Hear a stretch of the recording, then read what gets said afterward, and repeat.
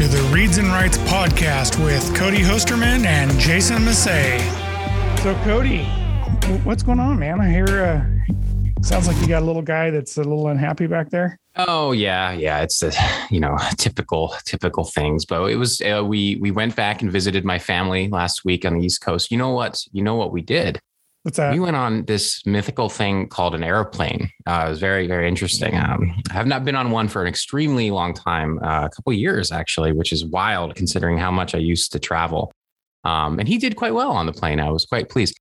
It doesn't hurt that we were upgraded to Polaris on United. So that's probably gave him a little bit of extra leg room for the little guy, I think. But no, it went quite well. I got to visit a lot of family that I haven't seen in a long time. He got to see his great grandfather, which was really cool. So it was a nice trip. We were very happy with the results. And I think he did well. He did not do well with the time change on the way home.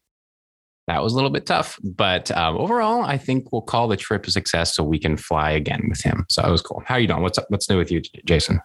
We're planning a trip to the sand. So family's all getting excited about going and riding quads in the sand. Kids, my daughter this is their Disneyland. I mean, if you were to ask them where they want to go ride quads in the desert. And my daughter actually has a timer for the amount of days, minutes, and hours that she's like, shows me every day, Dad, we've only got, 5 days left or 7 days left or whatever it is. So they're getting pretty excited. When you first said the sands, I thought you were like, didn't they tear that casino down in like the 70s or something like that? But that's cool. Sounds fun. We've got a special guest today. Duncan Epping is joining us to talk all kinds of storage stuff. Duncan, welcome. Hey guys. What's up with you? What have you been up to? Well, no, not traveling at least. I haven't seen much in the past 2 years, I guess. Mainly doing virtual events. And I started a podcast not so long ago, and we had Cody on the podcast as well. So that's basically it. It's unfortunately not a lot of travel yet, but hopefully things will open up again soon. I know the travel thing has really been a challenge. I mean, I haven't traveled either for years now. Just nothing. And, I'm hoping VMworld, is still possibly going to be physical. We'll see. That would be really nice to get back in there and talk with customers and meet with everybody. And hopefully that works out. Yeah, I found it really strange, right? As I said, like I, went and visited people that I hadn't seen in a really long time, but I think there was something wormholey or something about these past 2 years where it didn't feel like I hadn't seen everyone in 2 years. I think obviously there's something strange about these times. There's this clearly, right? But just there was something different about that gap where like it seemed like that even though it was a really long and it's been really hard 2 years, like it just didn't seem like I hadn't seen them in 2 years. And so I'm excited to catch up with all these people in person in conferences because I feel like we'll be able to hit the ground running. I think we're all ready for it. And we've been put in basically like a hibernation, I think, for the past 2 years. So I'm very excited to start catching up with all these people I haven't seen in a really long time at all these conferences. So it can't start soon enough, I would say. Yeah, I know what it feels like. I don't know. There should be plenty of discussion, right? Yeah, for sure. And I had the same feeling, Cody. It also almost feels like, 2 years have just disappeared completely. Maybe not 2 years, but, a year and a half or whatever it is. And I guess the thing that makes it difficult for us in Europe is that when you travel between countries, the restrictions and the requirements are slightly different than when you travel within the country. Like if I would like to fly to Italy, for instance, in order to fly there or fly back, I may need to be tested. That may be different in the US, right? When you have flights within the US. And I actually contracted COVID 2 weeks ago. I tested negative on Friday. I tested negative on Saturday and Sunday. But on Monday, I was positive. But just imagine, I fly out to the US and then, I test. I'm able to fly there, but I can't get back anymore because all of a sudden I'm positive on a Monday. It's just, I don't know. Hopefully those rules will change soon. That will make things so much easier. I can't take the risk at this point in time, right? You don't want to be stuck somewhere for 2 weeks. Right. Yeah, that's the big thing is getting stuck somewhere, especially if you're traveling internationally, because like you said, you don't know what country's got what restrictions, and that may just ruin your travel. Yep. Duncan, I wanted to talk about some of the new projects that we've got out that VMware has released, and a lot of them have to do somehow with storage. Project Capitola, can you tell us a little bit about that? Yeah, sure. Capitola is a pretty new project. It was actually mentioned at VMworld. It's kind of like a preview, and it's slightly different than what people have heard from us so far. And I wouldn't say that it's directly storage related, but I do think it will make a lot of customers that have, high I/O requirements fairly happy, because Capitola is all about providing additional memory resources to virtual machines or to workloads. And we're planning on doing that in multiple ways through multiple phases. So I guess, first of all, maybe we can backtrack a bit and explain some of the challenges that customers have been having over the last couple of years, because I think that's probably, gives a better understanding of why we are doing this. I mean, it's fairly easy to buy a host with, 5 petabytes worth of storage capacity, or get a host connected to a storage system with 5 petabytes worth of storage capacity, right? But, getting 4 terabytes worth of memory is rather expensive. Getting 20 terabytes worth of memory is for most companies almost impossible, if it even fits in the host. So that's why we started looking into how we could expand or expose different types of memory devices to virtual machines in a way that it's abstracted, actually. So you don't notice it from a virtual machine or application perspective that there may be a different type of memory sitting behind those physical memory pages that would appear as regular memory pages. So with Capitola, what we're actually planning on doing is a couple of things. First of all, we're planning on enabling you to have multiple types of memory, as already mentioned. Some of you may know that we have something like CXL popping up hopefully soon. CXL is basically a new protocol that runs on top of PCIe. So it stands for Compute Express Link, and it basically enables OEMs and memory vendors to connect different types of devices over a PCIe bus and actually present that as memory, as if it's just a DIMM sitting in a DIMM slot. But in this particular case, it's actually going over PCIe. And companies like Samsung, etc., are creating all of these devices that will allow them to expose larger amounts of memory. And this could potentially be extremely fast flash as well, as we've seen, for instance, with Intel Optane, and expose that directly to virtual machines through the virtualization layer, so through VMware in this particular case. So that is something that we're actively now working on. And as you can imagine, customers are very excited about that, because that would potentially allow us to introduce a type of memory which comes at a lower cost. So hopefully for customers that have larger memory requirements, that will lower the total cost of ownership.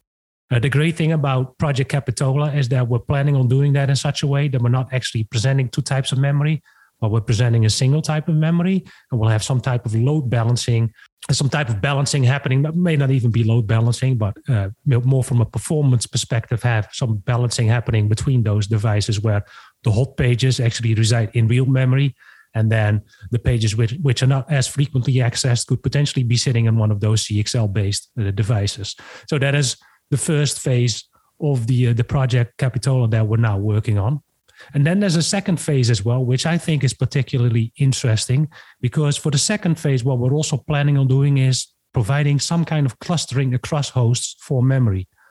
Now, let me repeat that, because this is something that is rather crazy.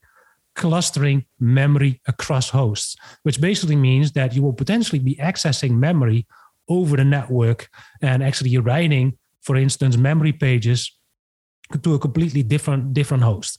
Again, here we could have, some type of balancing happening where, frequently accessed pages are actually locally, and less, frequently accessed pages are remotely. But it opens up a lot of opportunity, especially, for those customers that may have, let's say, 4 hosts with 0.5 terabyte worth of memory, and they have that single virtual machine that for whatever reason requires 1 terabyte worth of memory, and they're incapable of actually upgrading the host that they have simply because they don't have sufficient DIMM slots, or maybe the DIMMs are too expensive that they would need for that particular host, right? In this particular case, you could simply cluster the memory and then have that virtual machine actually accessing the memory across multiple hosts. So that would, be ideal for in-memory databases, for instance, that require an insane amount of memory, but may not necessarily need that low latency for all access towards those pages. So, yeah, I think Project Capitola is a really interesting project. Now, as I said, it is still in the early stages. So we are still developing this. So whether it will make it, at what stage it will make it, and how it will make it is something that I can't comment on today. But as we've already spoken about it at VMworld, I think it's rather safe to say that something will happen in the future.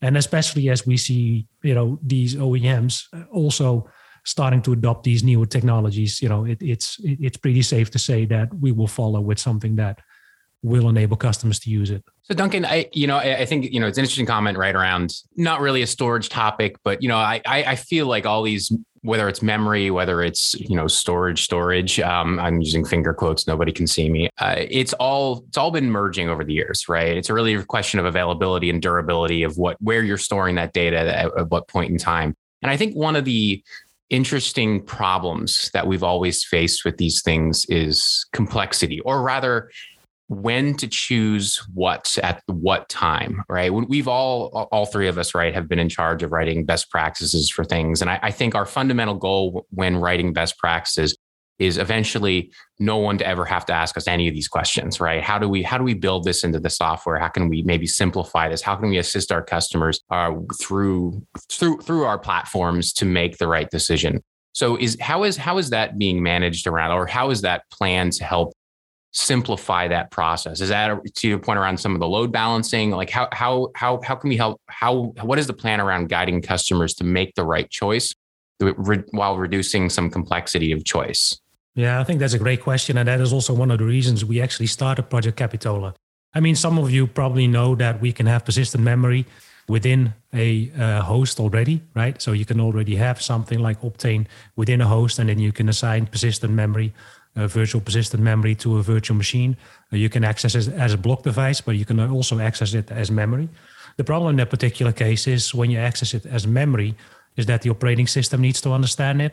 It needs to be able to leverage it. The application potentially needs to understand it, which makes it a lot more complex. And it typically also means that, it's only a subset of applications that can leverage the benefits of these devices.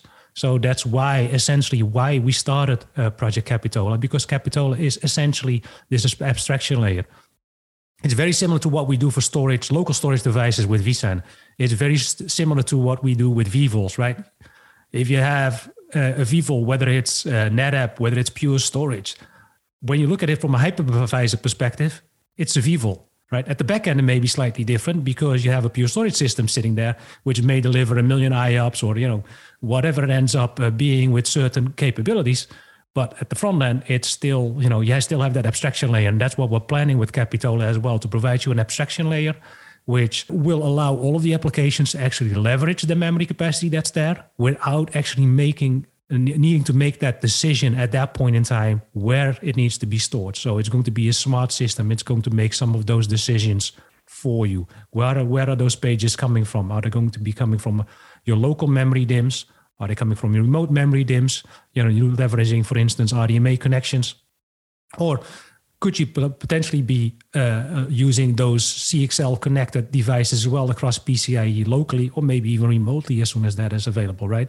So that's exactly what Capitola is meant to do, make that your life a lot easier when it comes to making those choices, or at least even avoid making those choices, because we don't want customers to make that decision.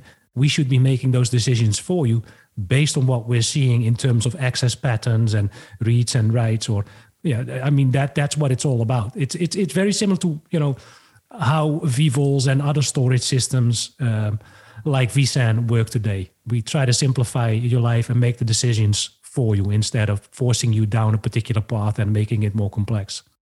I just want to let it be known that I am not the first person now to bring up vVols on this podcast.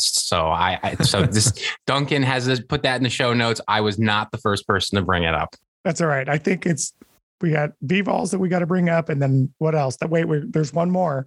We'll have to wait and see if it comes up. Oh, don't goat me into it. I'm not going to bring it up, whatever it is. So, Duncan, you were talking about some of the devices. Are we starting to look at a lot of the different NVDIMM type devices as well? Like, we've got the NVDIMM, NP, all these different types for different tiers. Is that going to be something as well that will play into this? Yeah, that definitely will play into that. of course, we haven't created a hardware compatibility guide yet or an extensive list of all of the different devices that we would support. But I would imagine that all of those different types of devices would be supported. And also the devices that are currently being worked on, as I already mentioned, those CXL-based devices are something that actually starting to pop up right now. So I would suspect that those would also be available. And the other thing to mention here is as well, right, there are, of course, new memory technologies also popping up. I mean, most of us have seen DDR4. We also are starting to see DDR5. And, that world is also moving at an extremely rapid pace. So this is something that will probably evolve over the upcoming 18 to 24 months, I would suspect. Yeah, the technology with just Flash in general is incredible because, like you said, different interfaces, different technologies, incredible speed. And I think that's why, just in general, like Cody said, it's not necessarily just storage. It has to do with all of the stack. We've got we've got connectivity, we've got memory, and we've got, just what you would consider plain storage. But all of these come into the same realm, right? When we're talking about performance within the stack for enterprise customers or any customers, really, not necessarily just enterprise. Yeah, exactly. And the other thing is, of course, is that what we've been seeing in the industry, and I think that's also interesting, is that there's still, more and more applications popping up that require a huge amount of memory, especially with all of those AI and ML applications that we are starting to see right now. The memory requirements are starting to change as well, right? In the past, you would have a virtual machine with, a single vCPU or two vCPUs and 8 gigs of memory. Well, now we're seeing virtual machines with 32 CPUs or 64 vCPUs or whatever it ends up being with terabytes worth of memory. So having solutions like these out there, that also becomes more important simply to lower the cost of the overall solution. I mean, sometimes I like to think about it just like looking at my own machine, like I have 128 gigs of memory on this thing, and like I can barely run Slack and Chrome at the same time. So like if you guys start looking at some of these major applications, they're going to need more and more. There's no doubt about it. Yeah, it is crazy, right? It's in the past people were trying to optimize, the operating system and trying to optimize all the applications that they were running to use the least amount of resources, and it almost seems to be the opposite these days. As if there's plenty of resources, so just use anything you like. It's crazy. I think one of the weirdest ways I frame it sometimes for myself is I think about some of the old video games and how much they crammed into nothing. I think, you go further back, I think it's maybe even more impressive, but I grew up on Nintendo 64 and I think about those games, Zelda, those whole games are just 22 megabytes, right? And they had like maybe 2 megs of RAM or something like that. That just boggles my mind. It just absolutely boggles my mind. And, but these days, let's just throw hardware at the problem. It works. Exactly. Yeah. Now you're talking like far lapse memory manager, right? You want to go back that far? I don't work for a company that sells hardware or anything like that. Right. So, speaking of connectivity, there's another project that's got a lot of interest in Monterey, right? And that's got some pretty unique ways of doing connectivity and adding additional functionality. Can you talk about that a little bit? Yeah, I think Monterey is also a very interesting project. And I think it also, the way we started, planning for this, probably had the same background in terms of, customer requirements and customer questions, similar to Capitola, right? Again, when we're talking about Project Monterey, what we're talking about here is leveraging smart NIC capabilities through your hypervisor platform. Now, when you talk about smart NICs, one of the things, of course, that they do extremely well is moving data around, and that is one of those key things that happens in any AI ML platform or any application that uses a large data set. The same applies to, like we said, with Project Capitola, we need to have sufficient memory in order to be capable to load those memory sets, or at least access those memory or data sets in memory in some shape or form. Right now, in order to move it between hosts, you need to have a NIC that is actually capable of driving the amount of throughput required to move it within a least amount of time, and that's where the smart NIC comes into play. Now, of course, there are multiple aspects when you talk about a smart NIC. First of all, these NICs are typical I wouldn't say are typical NICs anymore, right? They're not typical network interface cards. If you look at these network interface cards, it is almost like a small motherboard. It contains all of the different components that you have on a motherboard as well. And it provides all of those added benefits as well as a result. So a smart NIC, for instance, could run different types of components. You could imagine that for us, in our particular case, when we talk about VMware, is that you could potentially run the hypervisor on top of a smart NIC. And this is actually something that we're actively exploring. Now, you may ask yourself, why would you want to do this? Well, you can imagine that there are customers that will want to use all of their CPU resources for their workloads while actually having their control plane, their management stack sitting on the smart NIC, not interfering with those workloads in any shape or form. And the other thing, of course, that you can do at that particular point in time is you could start offloading certain components to a smart NIC. You may not want to offload the full hypervisor, but you can potentially imagine that you're offloading certain aspects that the hypervisor would normally be responsible for. The networking stack would be one of those. You could do some form of routing on that particular smart NIC. But you can also imagine that, at some point in time, you would be able to offload some of the storage capabilities. Something like vSAN, for instance, could move into that particular stack and actually run it quite efficiently. So there are a lot of opportunities with these type of solutions.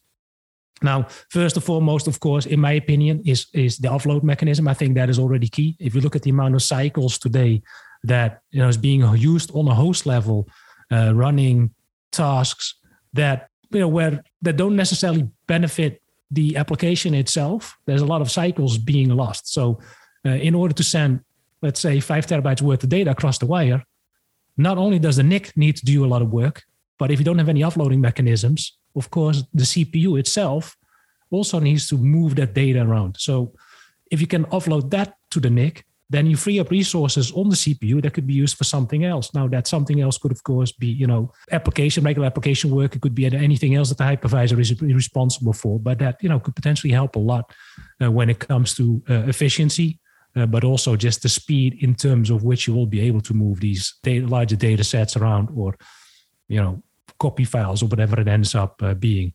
And some of you may have already seen some of these devices floating around. Now, the interesting part here is, in my opinion, that the smart NICs that we've seen so far, so there are a couple of vendors already doing smart NICs. There's actually probably a handful, like 4 or 5.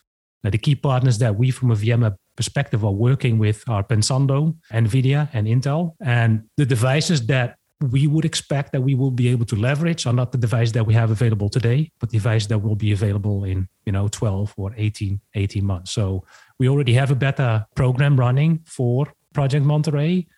But what I would expect is that, the key functionality that customers would be looking for, where it actually becomes extremely beneficial to offload certain capabilities to those smart NICs. I think you will probably need some, one of those newer types of devices, which isn't available just yet, but will be available pretty soon. I think there's 2 things that interest me about, there's a lot of things that interest me about this whole program conceptually. One is, this is another example of that continued march around, in the late 90s, early 2000s, there was just like, let's just make the CPUs more and more powerful, more and more powerful, more and more powerful, denser.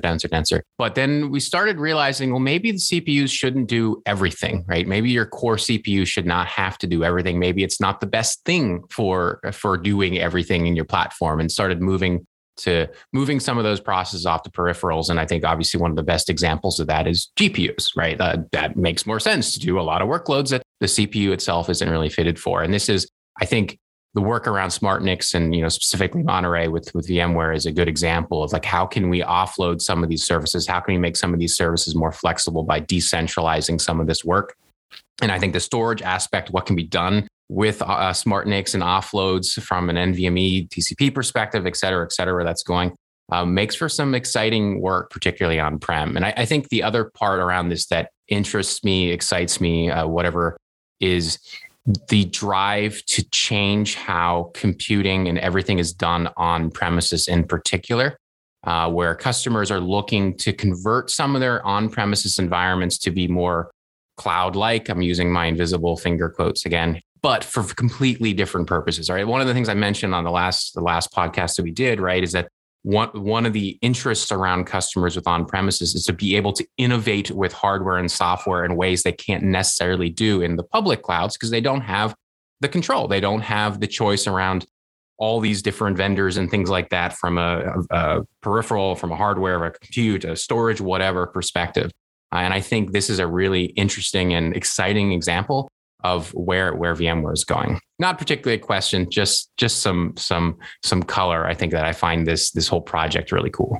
Yeah, I think it is a very valid point, and I think the same applies from a GPU perspective, right? If you look at some of the GPU accelerated cards that are available today, and you look at what we have available in public cloud environments, they're not, the same. You're not really certain what you are getting, and I think that is one of the benefits of having, still certain workloads on premises. Whether that is all workloads, some workloads, taking a hybrid approach, that is perfectly fine. But I think there are, good reasons in general to run some of these workloads on premises. And if you look at some of the DPU capabilities, so these SmartNIC capabilities, I was looking at some of the performance tests that they've already done. And if you look at some of the benefits, it's crazy. Some of these newer next generation firewalls that we are starting to see, NSX being one of those examples of it. But of course, there are other vendors who have similar solutions.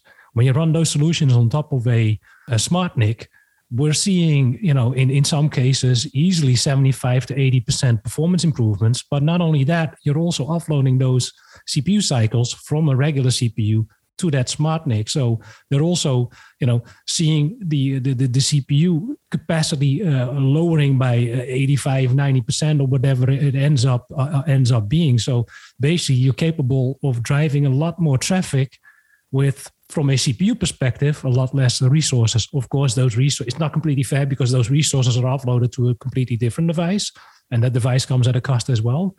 But it will help drive the efficiency of the solution, and it may also, in the end, make your solution more secure because you're isolating certain components, if you're separating certain components on different platforms, etc. So there's all these different types of use cases here. Why I think smart NICs could be very interesting. Now, having said that, one thing I do want to point out, because I think this is something that has been skipped in all presentations, these devices are not cheap. You're not buying a $150 or $200 NIC.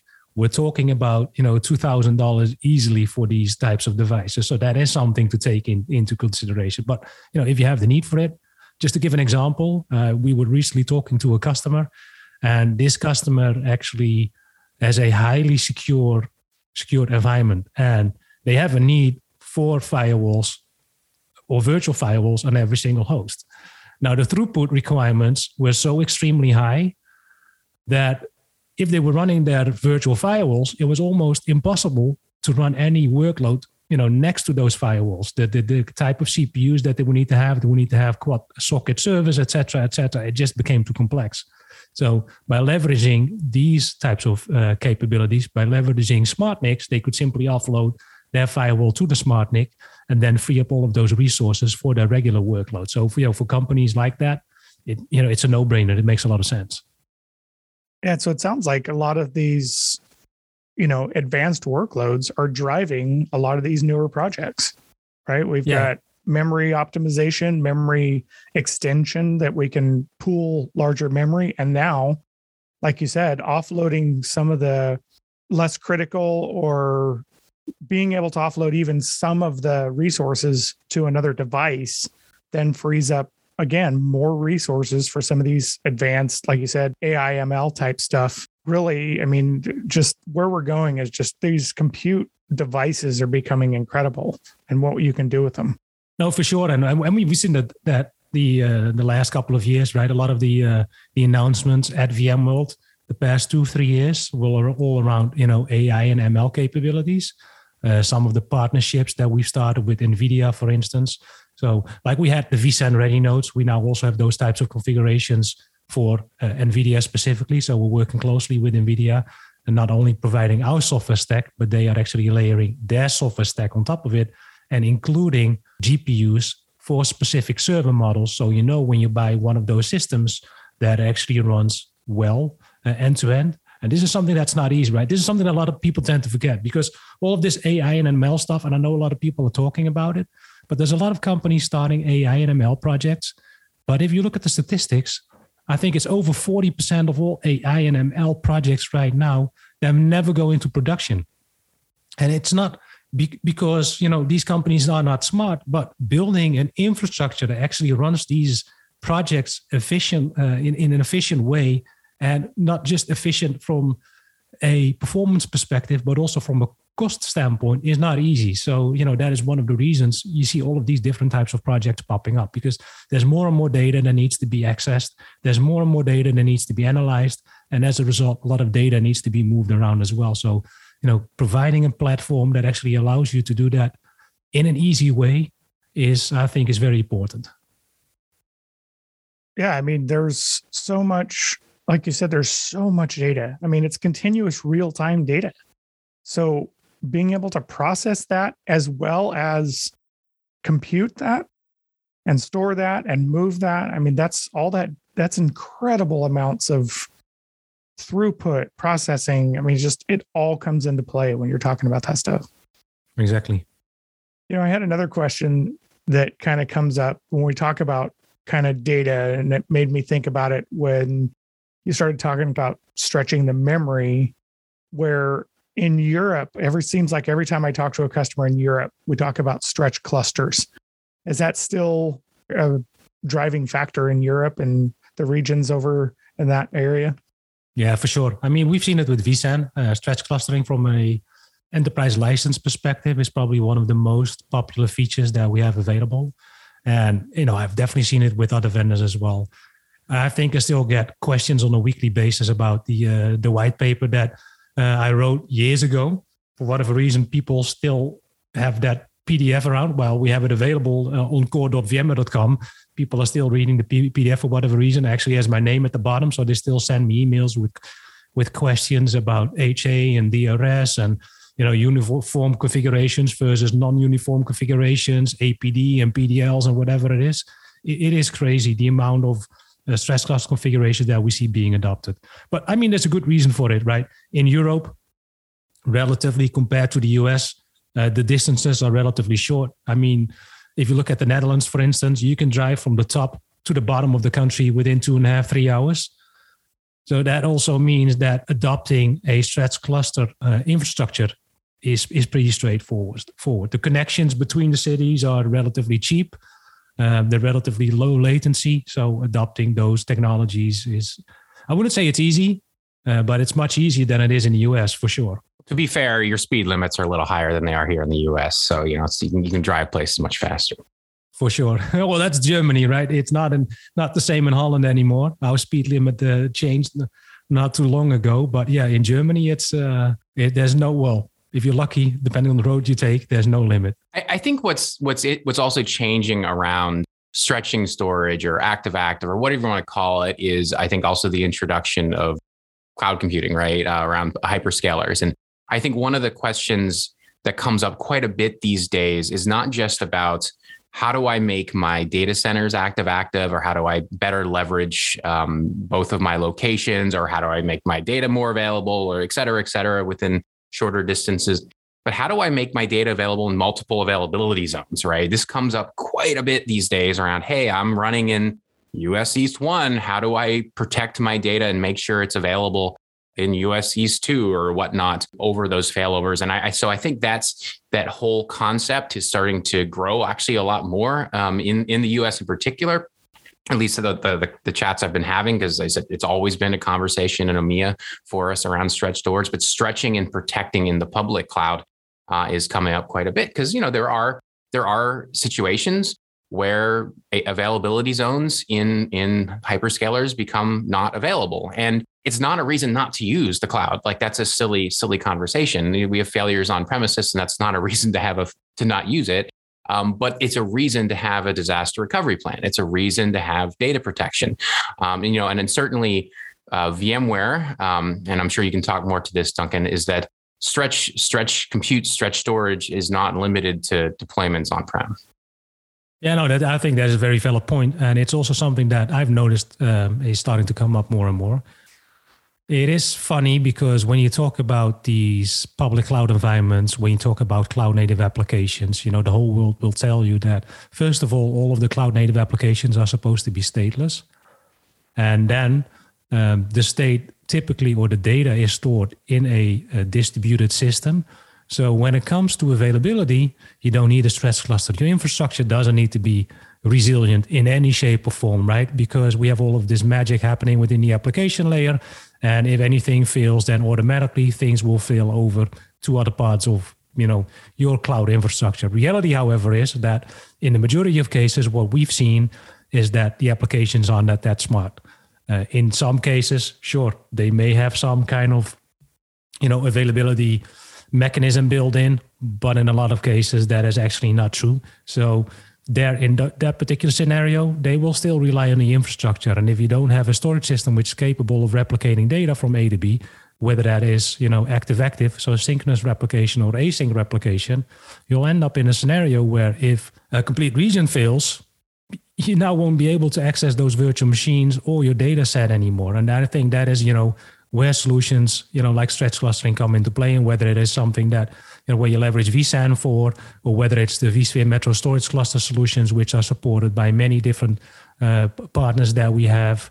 It solves a lot of those challenges, and those also work in the public cloud. And we actually do see a relatively large adoption of those different types of techniques within the cloud for that particular reason, because it is a fairly easy way to make sure that an application is available, even if, a full data center all of a sudden disappears. And yeah, sure, you could try to solve that by making or by putting that responsibility on the app owner or on the developer. But what we've seen so far is that in most cases, they don't even know where to start. The other interesting thing is that one of the things that I've noticed is I've had a lot of conversations with customers over the past 10 years about business continuity and disaster recovery. Well, first of all, a lot of them don't even know what the difference is between those two, right? Disaster recovery is something different than business continuity. And secondly, one of the things that I also noticed is that when it comes to things like backup and recovery, disaster recovery strategy, etc., most or almost every single customer I speak to will have something in place for their on-prem data center. But when it comes to the cloud and you ask them, okay, how are you backing up your data? Do you have any type of archival platforms? Do you have a DR strategy in this for that particular environment? In half of the cases, they have no idea because they feel that, well, we didn't create that environment. That is actually owned by a business unit. The developers actually went out to Amazon and, purchased a couple of virtual machines or whatever it ends up being. So we're hoping that they are actually doing what they're supposed to be doing. Well, guess what? Those developers probably don't even know the requirements that you may have from a regulatory perspective. So it's not, the best answer. And in a lot of those cases, what we typically see happening is that you see those applications which may have been running natively in one of those hyperscaler environments. Now, all of a sudden, they are moving to VMware Cloud on AWS. They're moving to VMware Cloud on Azure, or whatever it ends up being, simply because it's easier for the IT staff to guarantee that the data that is being stored is being replicated, synchronous, asynchronous, it's being backed up, it's being archived, et cetera, so they can actually adhere regulations that they need to adhere to. It is a bit, of a Wild West still in some cases. And I think that's really a key point. It really comes down to data governance is the question here, right? Do you want to ensure protection at the infrastructure layer, or do you want to put the requirement on your application developers to make sure that these things are available and have DR/BC plans? And that's a kind of a tricky thing. And I think particularly in the today's world around even things like ransomware and so forth, can you necessarily have to rely on different teams to make sure that things are protected in different places and recoverable? I think having those plans across the board and having consistent approach to that is a important part of that overall data governance. And I think who you rely on, whether it's the infrastructure team, the application team, or potentially both to do that, is something that all organizations need to have that discussion. Yeah, I think that's a very valid point. And it's also one of the reasons whenever we talk to customers about cloud native applications, whenever we talk to customers about adopting public cloud, and whether that's native public cloud or something like VMware Cloud on AWS or whatever it ends up being, we always tell customers to ensure that, they don't only focus on the application, they don't just focus on the DevOps team or the SRE team. They make sure that they also get the folks involved, which are now managing those traditional systems. Because guess what?